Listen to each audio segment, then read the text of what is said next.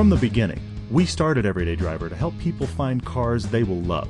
Commuting is a chore, but driving should be fun. If you like to drive, then there are cars where your budget, needs, and fun all intersect, and we want to help you find them. I'm Paul. I'm Todd, and this is the Everyday Driver Car Debate. Hey everyone, thanks for listening to the show. We're really excited you're back and with us for Back to the Car Debate. We just spent the last 5 podcasts talking about enthusiast cars and manufacturer. 5 weeks in a row, and we did it all alphabetically, and we did it with a kind of a self-imposed price cap, and we had a few people write in and make great suggestions, but unfortunately some of those cars were outside. They were either, too expensive or just kind of a random model, so that might have been why we didn't include them. But we had a lot of fun naming so many cars. And we had great. We did. It was amazing. I practically need to go back and remake the list because it was kind of overwhelming even for us, I think. And you guys wrote in with certain questions about, hey, you didn't mention this model, and hey, what about this guy? And caught us on some things that we just didn't step right through. And it was great to have you guys in on the conversation. So thank you for that. Yeah. If you haven't heard all those 5 weeks, that's a lot of backlog, but as a result, we have a huge backlog of car debates, too. Yeah, we do. We've got a lot of car debates, and so we are officially back to 3 of them for today's podcast. We first got Jack Marius Tech Theratrix from the East Coast. Wait a minute. No, I've been listening to what? Way too much Key and Peele. What? I thought it was funny, though. It's like, Jack from the East Coast, Jack Marius. Anyway, there you go. So he's written in. He's 16. He's looking for a new car. We've also got Ian, who I don't know where Ian is from. Ian is from somewhere. Yeah, he didn't say. And he is getting a college degree in mechanical engineering. Congrats, Ian. And looking for a car after this old A4 that he has. Currently has a Fusion, but looking for something faster than a Ford Fusion.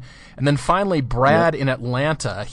He is the second person who's got this unbelievable job where they're driving so many miles per year. I mean, I think the tops that we've ever had was a guy who drives 45,000 miles a year, and Brad drives about 40. And Brad's up there.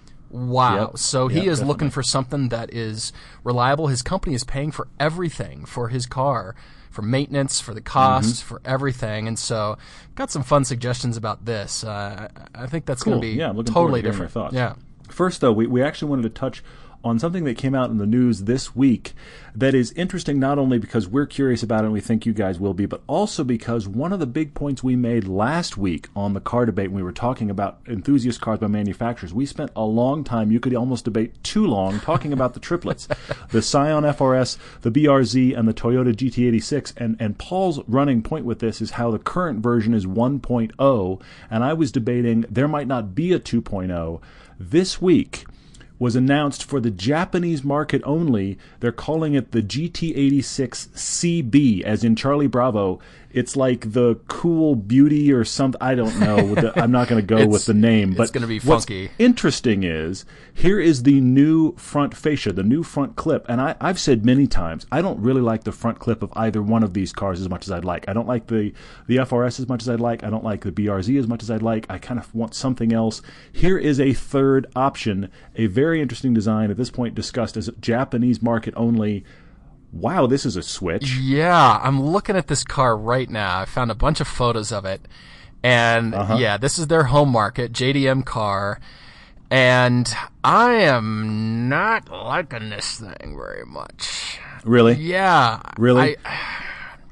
Well, here's the deal. I liked all the show cars that they teased us with for a few years that had They had 5 or 6 different front sharp, ends. angular headlights. And they had to revise them for production. But this, to me, feels like they kind of took a cross between the second generation MX-5 Miata, crossed it with that 95, 96 Ford Taurus with those oval headlights. You just sketch with your whole arm, and so everything was oval on that car. And they shoved this amorphous shape on this car that doesn't match what the concept was. The concept was very sharp and angular and sleek, and this feels like going back to that Ford ZX2 from like mid-90s. Wow, like, you really aren't a fan. It's been done already. I'm not seeing anything new. I'm just That's interesting because I actually I kind of like it. You do? Now look, you're the design guru. You know far more about design than not only me but most people. But here's the thing about this. I've looked at, as you have, I've looked at a litany of photos. There are so many interesting things about this. First off, there is a red photo of this going around, red 3/4, and in that photo, I think this looks spectacular. That 3/4 angle, I think it looks kind of like it's got a little bit of and follow me here. From that angle, it's got a little bit of old E-Type. It's got a little bit of current 991, 911. It's got a much classier look from that angle. And that's the first picture I saw, and I thought, that's the front end I've always wanted. Then I happened to see a photo straight on. Okay. And that's a little far too Hello Kitty for what I was hoping for. So the straight-on view, I agree, the straight-on view's got some Taurus and some MX-5, and that's not good news. But the 3/4, I want to see this in person, because the 3/4 I love. I'm like, there's the front end I hoped for, and it makes me excited. But the weirdest thing about this, or maybe the most frustrating thing about it, is the fact that they're talking about doing this in combination with a slightly nicer interior. I don't know if you saw the interior photos on this, Paul, but it's like a 1990s dual color leather idea. It kind of looks atrocious, if I'm honest. But they're talking about a quote-unquote nicer interior to attract women. This just feels like the strangest design brief. But of course, again, the huge elephant in the room, no change in power. Well, I'm baffled. Yeah, that's why I think if they're going to do anything to this car, it should have been leave the cosmetics alone. And you're right, I do know a lot about design, but personal preference is personal preference. I mean, everybody's taste is different, and that's totally fine. I just don't see the front clip, this new look, working with what they've established already. It just, having the show cars in my mind, it's softened everything up. And you're right, it could be to just attract a different kind of audience. But that wasn't the point of this car. The point of this car, when they introduced it, was enthusiast. It's definitely going to appeal towards the younger crowd, boy racer, sharp, angular, sleek, not soft and just kind of looks like a dropped pizza. It looks melted. It looks... I don't know. I like it from some angles, and from other angles, like I say, that the lights suddenly look way too round and Hello Kitty. But from some of the angles, I'm like, there it is. That's getting closer to what I always hoped for. I almost feel like it's got, especially in that 3/4, I almost feel like it's got a little bit of maybe 928 in it. I mean, I know you're gonna scream sacrilege, but I feel like there's some Porsche influence in this front end from some angles. From other angles, I'm like, wait a minute, that picture doesn't work. It's not working for me. So I want to see one. I hope they do that to the U.S. market one, just to change it up for nothing else. But hey, guys, I'm going to say it again: supercharger, power, TRD, anything with power. Leave everything else alone. Take the hood off. And it doesn't need to be. Power. It doesn't need to be 300 horsepower. No, folks. It doesn't. We're not looking for 300 horsepower and 280 pound-feet of torque. We're looking for give it a 40 and 40 bump, and the car'd be spectacular. I'm worried for this. And car. They charge. I don't know. I think I'm worried. It feels like a marketing exercise, not. They didn't go ask the guys who invented it. It's been passed into the hands of the marketing people who want to get it out there. The original guys the team who invented it and sketched it up, they would have added more power, betcha. But the marketing people got a hold of it. If you're a marketing person, I'm sorry, but that's what it feels like to me. So, all right. I hear you. All right, well, let's do some car debates. Let's go on. We haven't done this in forever. We may not be very good at this. This is fun. We've got Jack writing to us from the East Coast. Very interesting. I love this question. Anytime it comes up. Jack is a new driver. He's 16 years old, just got his license. New. He's got about a $13,000 budget, and he's going, all right, guys, I want a car, all-wheel drive or front-wheel drive. He's saying you can't do rear-wheel drive. I don't know that I agree with you there, Jack. Even though you're on the East Coast, I'm going to go back to tires. Hello, tires. I'm already said it. But he would prefer front-wheel drive or all-wheel drive. He's got $13,000 to spend, and he's going, all right, guys, what do you think? I love this question. This is fantastic, Jack. Congratulations. Welcome to the world of driving and cars, and a whole boatload of fun. I have a lot of suggestions for you, but before we get into this, I will say the biggest thing that's on my mind for you is insurance costs, because you don't have a track record. You're a brand new driver, and if we start to recommend some really quite interesting, lovely things, it's going to cost you an arm and a leg for insurance. So, true. That said... Well, you can't... unfortunately, Jack, at this point in his life, cannot go for hot things. No. And most of my recommendations are the lower version of a chassis that's very good. If I could get Jack into the hot one, I would. I'll give you a perfect example. Ford Focus. Current version Ford Focus.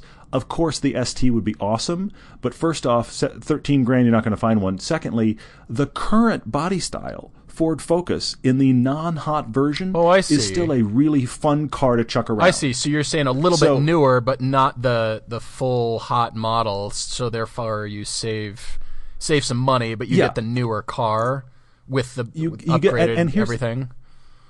Yeah, well, I'm just saying, just make sure you're getting the current body style Ford Focus. We love the ST, but go back to our review of the lukewarm hatches. We drove the non-hot version. It's still a fun car to chuck around. That one is within the price point, and it's not going to be terrible on insurance, certainly not like buying the hot version, because it's not the hot version. And what Jack needs is something he can drive and learn from, but still, that's my big thing here. I want Jack, I want you to drive something fun that you can actually feel what the car's doing. It can teach you to be a better driver, and you can enjoy driving versus it just being an appliance. Yeah, but let's stay out of the hot things because you just can't afford it. I can definitely see that. I have lots of lists, but before I name my list, Jack, in the $13,000 range, no Chargers, Altimas, Camrys, RX-8s, Saturns, Subaru Bajas, BMWs, Porsches, or Mercedes-Benzes of any kind. Stay away. Now, let's get into the list. I have some Would it take less time, Paul, for us to list the things you'd like? Because the things you don't like, clearly, it's a long list. Here we go. All right. So, again, in the $13,000 range, starting off with the 05 Infiniti G35 Coupe. Yes, it's rear-wheel drive, but as Todd said, we might be able to work around that because of tires. I understand you're a new driver, but we might be able to do something there. 13 grand. That's a lot of car. That's a lot of car, I realize. So That's a lot. I'm starting big, but I'm coming back off of that. You are. Thought of right. What about that 0203 Honda Prelude? That'd be a fun car to chuck around. Inexpensive to own and maintain. That's a great idea. I hadn't thought of that. That's a great idea. Yeah, man, that would be such a great fun first car. I don't know. I mean, you haven't said, Jack, if you can go coupe, if there's a size consideration here, but I love that recommendation. That's a cool one. Yeah, I could really see that. I mean, it's a Honda. I kind of feel like at some point in everybody's life, you just have to own a Honda to experience really how good they are in terms of reliability, and they are great cars. Yeah. Just about every single one of them. Okay, so I thought of an 07 Audi A4 2.0, but I thought that still might be a little high in insurance costs. So that got me thinking, what about the A3? An 07 Audi A3, and I went looking for it. I went shopping. Okay. 47,000 miles for 13 grand. 2-liter engine. You can get them in front or all-wheel drive. I think that'd be a really useful and fun car. Yes, German, but still new enough that you're not getting into too many maintenance costs at that point. And then I thought about coming back around to Honda with an 08 Honda Accord EX Coupe. Found one with 82,000 miles. Only the Coupe. Yeah, Coupe. 13 grand. And then I thought of, all right. That could be fun. What about an 05 Acura TSX? Found one with 96,000, right around there, for also 13 grand. So all right, we want to keep this podcast under an hour, Paul. I'm trying to think of... No, you're right. I love the question like you do, and I'm trying to really dig in here and try to find something really good that fits so many needs, because Jack is he's a brand new driver, so he's got a little bit different requirements than somebody later in life. So really finding the sweet spot here. I think some of these cars could be good. Yeah, I hear that. For me personally, I was trying to keep the cars kind of small because, Jack, my big thing for you is I want you to get a car that is light enough and communicative enough that you can learn weight shift, you can learn driving, and the car can teach you. You haven't said anything here about automatic versus stick shift. along this same line, I would much prefer you got into a stick shift. That may not be reality, but I'd much prefer you did because you will learn a lot more that way. Yeah. But I stayed smaller because of that line of thinking, smaller and less powerful, just to try to get that learning going and also to keep the insurance costs down. So I already said Ford Focus. In that same vein, I would say Mazda 3. Now, that's standard Mazda 3, not the Mazda Speed 3. The standard Mazda 3 is a really worthwhile, chuckable chassis. Any version of that you can find would be worthwhile. Chuckable chassis. Less I like enthusiast. Yeah, there you go. We're going to put that on a shirt. That is a shirt. Maybe it's a band name. Ladies and gentlemen, Chuckable Chassis. Moving on. Also, not really an enthusiast car, the Honda Fit. I bring that up for one reason. That is a very usable car. It has a surprising amount of space. It's got good gas mileage. It will run forever. Those are all worthwhile things. It's an affordable car for a first-time driver. Is it an enthusiast car? Not necessarily. However, that car does have a great six-speed. So if you wanted to get a six-speed and learn a six-speed, have a usable car that's inexpensive, I would look at the Honda Fit. I wouldn't say, hey, an enthusiast car, but in six-speed, it's got a great transmission in it. Also thought about, what about a Hyundai Veloster? Yeah. Have these dropped enough? I didn't go searching for them, but I want to think they have. I suspect they probably have. I don't know what the insurance is going to be on those. I know, for example, Jack, somebody your age, it's going to be hard to get into a Honda Civic because so many kids get Honda Civics and wreck them that the insurance cost is higher than you think. Right, but, right. The Hyundai Veloster may have dodged that bullet. I would certainly look at that. If you can get the stick shift on any of these, it's better. And then my wild card for you, Jack, is, I have to say it, the Mazda MX-5. I don't know if your parents would do that. But look, they're cheap to buy, they're cheap to maintain, and that is a car that will teach you how to drive and make you a better driver. If you could go that route, I think an MX-5 is a great first car. I know that's a bit out there. I know that's a bit, living on the ragged edge for a lot of parents, but I'm putting it out there anyway. I like your suggestions. I like your approach in terms of newer car, but less power and, not the hot version. Jack, we've thrown a ton of ideas at you, but whatever you decide, I love Todd's suggestion about now. Learn stick shift and practice it now, early in life. That is a skill to have for the rest of your life. Do it now. Start out with a stick shift car. I did not. My second car was a stick shift, but I was, it was still early. I think I was 19, 20, somewhere in there. So, I like the idea of getting into a stick shift car and learning the dynamics of driving without the it's not a distraction, but you get bored if you have an automatic because you can, have your coffee and your phone and everything else, but you're really going to experience the engagement of driving and learn it early on. So that's a great It forces suggestion. you to be more involved. And for Jack, I think, for any new driver, I think that's really key. So we've been all over the map, Jack, but hopefully some of that is helpful. And let us know how your looking goes because, again, the insurance is the wild card thing here. Right. And that's the real thing. As you start to look into it, cars instantly will fall off your list because you're going to look at the insurance cost, you or your parents, and go, oh, no, can't do that one. Right. So, let us know where you go. We should probably move on to Ian. Ian did not say where he's writing in from, but he's got an interesting series of comments here. He started off, he used to have an old, you'll appreciate this, Paul, the 04 Audi A4 that he loved until 100,000 miles when, as he described it, everything broke at once. So he got out of that into a four-cylinder Ford Fusion, I sold which mine before has it hit been 100K. reliable but boring. You know that? Say again? I sold mine before it hit 100K, 100,000 miles. Yeah, I'm just realizing that. So maybe that was a good thing? I don't know. That's the dice roll of German cars. I hate to say it, but that's the dice roll of German cars. You get above 80 grand, and you may be fine, or they can be money pits. It happens. So I hate to say it. So anyway, so he's got this Ford Fusion now, which he likes, but it's painfully slow. So he's hoping for something that gets him excited like the old A4 without the reliability issues. And he's listed things he doesn't want, which I think is great. He said no WRX or Evo. He doesn't want the image of driving those cars. And he wants faster than the BRZ FRS. So he's already taken out the obvious contenders. Yes. And then, I have to say this, Paul. Did you notice this? His idea of what he likes I noticed. is the Jaguar XK or the Maserati Quattroporte. I noticed. I'm going to tell you right now, Ian, do not get a Quattroporte. The reason they're so cheap, you can only spend 25 grand. The reason they're so cheap is because they do not keep running. You thought the Audi was a reliability problem. Do not get yourself a Quattroporte. Ian's budget is a bit more. His budget is 25 to 30 grand.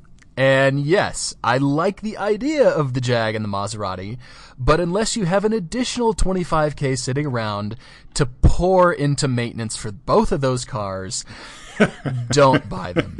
Do not. Run away. The Maseratis sound great when they're pulling away. They had that the Ferrari-derived V8 in the front. Yes, yes, they're great. Let somebody else have that as a money pit. Yeah, not unless they're under warranty for either of those cars. But that's the thing. The reason those cars have dropped so much, they depreciate so fast, is because the ones you can afford, you don't want. They are wickedly unreliable, and that's why they're so cheap to buy. So yeah, that's the thing. Plus, I have to go on my rant real quick. All right. What other language or automaker than an Italian automaker could get away with calling a car the four-door? This is a great rant. New from Chevrolet, the four-door. Or, you know what? I'll go another one. New from Lincoln, the four-door. It is true. They would be laughed out of the car industry if they released a car called the four-door, and here is Maserati with the Quattroporte, and they get away with it because it's Italian. It's because you say it from the heart, Quattroporte. It sounds so lovely. I know, I get it, but it's a four-door. Moving on. What that tells me here, Ian, is that you want something that's got some kind of more GT car, cruiser, four-door feel about it, which definitely colors my recommendations for you. I've got a laundry list of ideas. Nothing's... You're a laundry list guy today. I guess I am. So what do you have? I've got a few specifics, but mostly brands for you to consider. A lot because, Ian, they're going to fall in your price range, and they're also going to be far more reliable. I know you're graduating with a degree in mechanical engineering, but you're not going to want to spend your time re-engineering and re-maintaining your car. So... Yeah, serious. I'm thinking... in terms of Japanese, Lexus and Infiniti and Mazda and Acura. And also, I want to suggest the Volvo S60R. Those have really come down in price. They're fun. You can get them for a great price. Yeah. And then something Volkswagen-ish. I'm not sure what in there. Maybe a GTI, maybe a CC. Those are pretty classy. Because this Jag XK or Maserati Quattroporte suggestion from him suggests to me something with class and style, not in addition to fun to drive, but a little bit more cachet. He wants to just a little bit. It's a little more, a little more of a GT car. Yeah, it's kind GT of a classy car. GT car. I get that. So I hear that. G37 Coupe or away. TL or TSX somewhere in there could be great for you. Yeah. I stayed away from German brands because of his Audi experience. Yeah. I just avoided German brands completely. Yeah, I hear that. Interesting you brought up the Infiniti because I have the G37 on my list. Do you? I think Coupe if you can. Obviously the G37 four-door if you can't. I think that is a car that it's going to run for a while. It's got a really good engine in it. It has some of the benefits of a Beamer. It is rear-wheel drive, which is going to provide you with that fun. Right. But it theoretically is going to dodge the German luxury car maintenance bullet. And in that same vein, and for $30,000, you may be able to do this. I have the current Lexus IS 350 down. Buy a used one. I don't know that like you're going to get the full 2013, blood F-Sport. 2014, somewhere in there? Yeah. I don't know that you're going to get the full bore F Sport, but honestly, that is a car.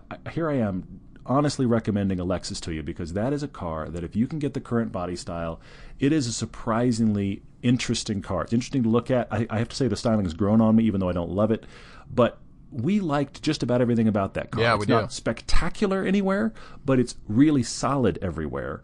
And that is a car that I think would genuinely surprise you. And Lexus does have this reputation. That car is probably going to run forever. Yeah. So I think that's a real consideration. Interesting. I had the IS 350 on my list too. And then I'm thinking something from Acura. Acuras could be great. They are a bit bland in the styling department, but they're going to be, that trade-off is the reliability. Anything from Lexus, Infiniti, Acura, somewhere in that range, because as Todd was saying, that G37 Coupe from Infiniti, it's going to give you that feel, more of the German car kind of luxury and gadgets and, that nice driving experience.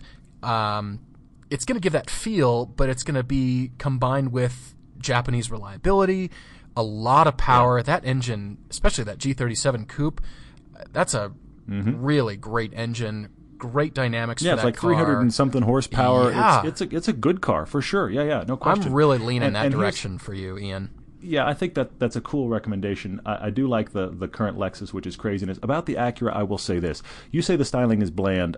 No, I'm sorry, but the current TL, which is a great car to drive and is a really great car for the money, is just ugly. That chrome beak on the front, that shield thing. I'm with you. If you look at the 03 to 08 TL, one of the most gorgeous, simple sedan stylings ever, and then they ruined it with the beak styling. It actually became a little bit better car to drive and a far worse car to look at. So the generation of TL that you're talking about is great. I really like that. You could definitely go for that. That'd be interesting. Yeah, you could. I mean, that's going to be even cheaper, and it's obviously even older. That TL is great. And the current TL, honestly, is a good car to drive and a lot of tech. It's a great car for the money. It's just not an attractive car. So, I mean, maybe if you like it, then great. And then I had a wild card on here, and I thought, just again, staying away from the Germans, what about a Pontiac G8? Okay, that's interesting. That's very interesting.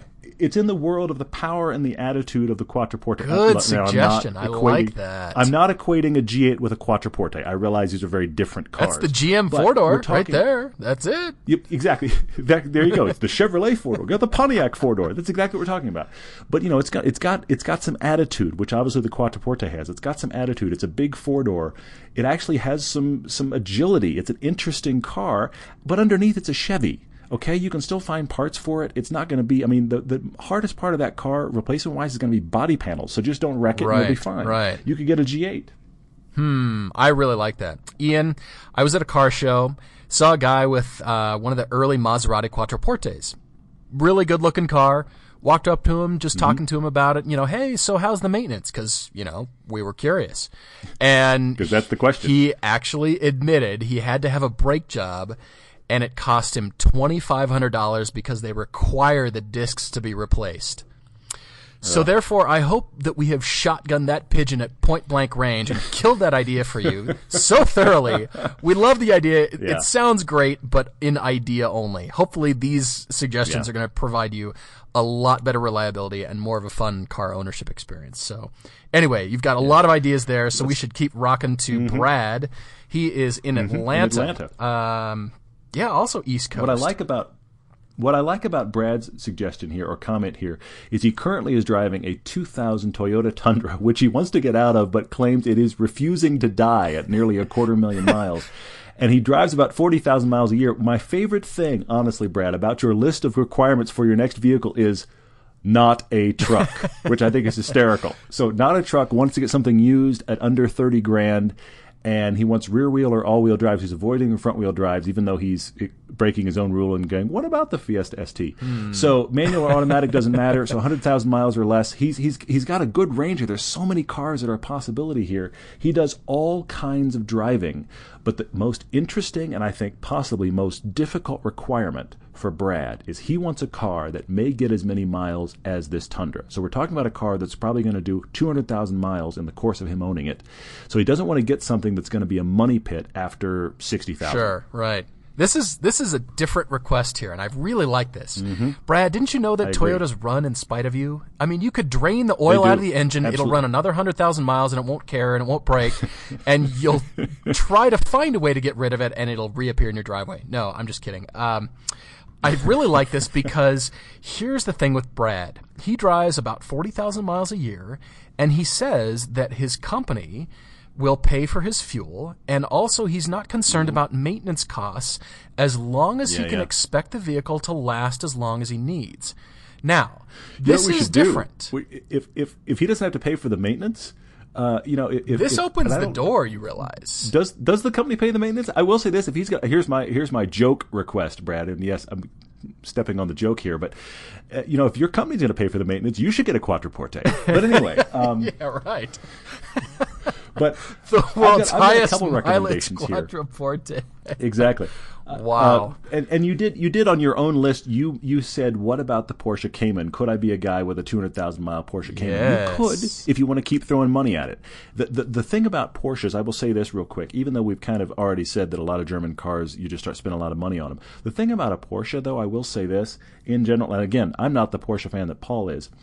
Porsches require specific and can be expensive maintenance. If something needs to be replaced, you need to go get it replaced. They're thoroughbreds. That's true of all German cars. But what's interesting about a Porsche, if you do maintain them and you do drive them regularly, they can go hundreds of thousands of miles. Oh, yes. It's just any time you are replacing something, it's going to be wickedly expensive. That doesn't mean it's going to break a lot, but when you need to replace something, get out your wallet and brace yourself. Well, so you could do a Cayman, I think, but you're going to have to just be braced for what that might cost to keep it running. Yeah, I think the same could be said of just about all the German manufacturers, because I've seen a lot of BMWs and Mercedes with really high mileage. They're in top shape, but you know those owners have poured money into them to maintain them. So if that's true, Brad, if that is indeed true, that you're not too concerned about the maintenance as long as the vehicle will last, those German cars will last. They will, if you maintain them. You throw money at them. Absolutely. Yeah. So this has gotten me thinking totally differently. This is the other end from what we've just been talking about. And you wonder, where do those really beautiful German luxury cars go to die? Well, to their third owner, I guess. It's to guys like Brad. And here's my car, Brad. This is what I'm thinking. Uh-oh. 2007 Audi S8 with 64,000 miles for 28 grand. What do you say? That is a sweet ride. It's a gorgeous car. Yes, it will cost a lot of money to maintain, but it will run for a long time. I mean, honestly, if you were going to go that route, I would just say just go full baller with it and go Phaeton. But I take your point. The S8 from that era would be a gorgeous car to drive. It would be the opposite end of the spectrum from your Toyota Tundra. I do worry a little bit about maintenance cost on something like that, but it is a very interesting suggestion. I think you'd love that car, Brad. It's not an agile car, but it's a German rocket ship. I think you would enjoy. I'm just thinking because of all the miles, and I'm thinking comfort and traffic and stop and go. It's his requirements seem a little bit different than just more of a high-strung turbocharged fun car. He's listed got an LS430 in here as a suggestion. Yeah, his personal wild card was the LS430 if he wanted to get a comfort cruiser. And I agree with you. If you're going to go that route, why not look at the big German boats that have dropped off a cliff for depreciation and get one of those and enjoy yourself? And the S8 is the top of that list. I do take your point there. Here's what I found interesting, though. He lists the Fiesta ST and doesn't know about the long-term reliability. Well, none of us do, because nobody's driven one of those a 250,000 miles yet. Been around long enough. But it would sure be fun, and that's your one exception to your rear-wheel drive, all-wheel drive rule. But he's asking about Mustangs and Corvettes and Cadillac CTSVs. Don't do that at this price point. Don't do that. But I will say, it made me think of two things. One was the Honda S2000. Now, he's asked about it, and he said, would it punish me? You know what? It depends on the driving you're doing. I think the punishment wouldn't be the ride. I think the punishment would be, can you handle the fact that it's a convertible? It's just a loud, small place to be. You've been in a big truck. This is going to be a loud, small place to be. It will be reliable, and it will be fun in anything you do. I think the S2000 is an interesting thought. I don't know that it's the right thought, but it's interesting. And I have one other idea I like even better. Okay, I'm curious. I think 30 grand, okay. You want it to run a long time. He's coming out of a truck, so his expectations on, what is the interior and all that kind of stuff aren't hugely high. I think the answer here is Corvette C6, like an 09 Corvette C6. Really? You can get it for this kind of money. You can. It's a big LS motor. It's going to keep running. That thing will be reliable. And running actually. and running. That Chevy motor will be reliable. And though that C6 generation, the interior isn't great, you know what? It's a perfectly good car to cruise in. You could go cross-country in that car. It's got a surprising amount of usable trunk space in that hatch. It will be reliable. If you get yourself on a back road or a long freeway blast, you're going to have fun. And it's not going to be hateful in traffic because you're going to feel a little bit comfortable. I think it's a C6. Brad, if you get a C6, you're going to have to promise me that you will not drive at 60 miles an hour in the third lane. You will drive at 90 in the first lane, all right? That's our little pact between you and I. There you go. You're not going to be the old guy driving 60 in the third lane. You're just not. That's just every C6 I go, hey, that's a cool... And when I say C6, I don't mean get a Z06 and punish yourself. No. And I don't think you get one for 30 grand anyway. But I say get the most loaded C6 you can and enjoy it. I think that car would run forever. The parts will be cheap. And I think the thing That's about the true. Corvettes that You people got don't me realize is thinking they are surprisingly usable. That's the thing about them. Yeah, they are. I like that idea. I like it better than the C5 Corvette that Brad's got here on his list. Yeah, don't do C5. You can go C6 with your amount of money, and you can get low miles. I actually looked. You can get under 30 grand. You can find C6s that have still got under 30,000 miles. So That'd be that car nearly is brand new for that kind of money. You know that? It's young, and it's going to run a long time. Yeah, exactly. As long as you remember our deal, Brad. Just remember that, all right? See, Okay, so can we wrap this up? Well, I've got a few more suggestions here for Brad. Just Okay. before we let him go, I like that you've gone sports car. My thought in going full commute, my brain ran to four-door sedans, and so I was thinking sure. Yeah, the BMWs and the Mercedes, they're going to be expensive to maintain long term, but they're going to be really enjoyable long term. So I was thinking 5 Series, 3 Series, and I thought, what about a really high mileage M3 coupe? You get that lovely V8, and that's a comfortable car. It's a great balance between sport and, freeway comfort and cruising. Same with the AMG cars from Mercedes. Yes, they're going to be high maintained costs. Yes, agreed. But they're going to be enjoyable cars, boatloads of power, fast, fun, delightful cars to commute in. So I'm going more German. About the reliability. I am, but I think the reliability there is a real question. I'm taking this to heart. Honestly, if you're going to think German cars and go BMW, I have to bring up the E90 generation 335 IS that we drove. That was the turbo below the M3. If you can find one of those, and I don't honestly know if you can get one of those for 30. I'd have to look it up. I may be completely off base. That's by interesting. Even thinking it I like the thought though. But here's the thing: even a hotter version of the standard 335, you would probably really enjoy that. It wouldn't be as crazy to maintain or even buy as the M3. That might be a nice. I mean, you've got to consider that world because, of course, they're out there. So it's GM or BMW. Is that what we've settled on? I think C6. I think C6 would be a fantastic car you'd enjoy for a long time, but that's just my take on it. We should probably wrap up. All right, let's wrap up. Just remember, thank you for listening. Thank you for tuning in here. But go watch our videos. We've got a lot of the cars that we suggest. Todd and I have driven these cars, and we've got a lot of plans for 2015 here. We're really ramping up content and having fun discussing what comparisons we're going to be doing. So check us out on YouTube for all of the latest videos. And we've got Sights and Sounds pieces released of various cars the following week. So we've got a lot of fun stuff coming up. Check us out there. Yeah, you can watch our cars both ways. You can watch us review them, and hopefully you'll enjoy that. If you really wish we would just shut up and let you hear the car, we do that too. So there are options. So definitely join us at YouTube. You can also find us on our own website, which of course is everydaydriver.com. If you're looking for us, it's just wherever you are, Everyday Driver, be that Facebook, be that Twitter. Yeah.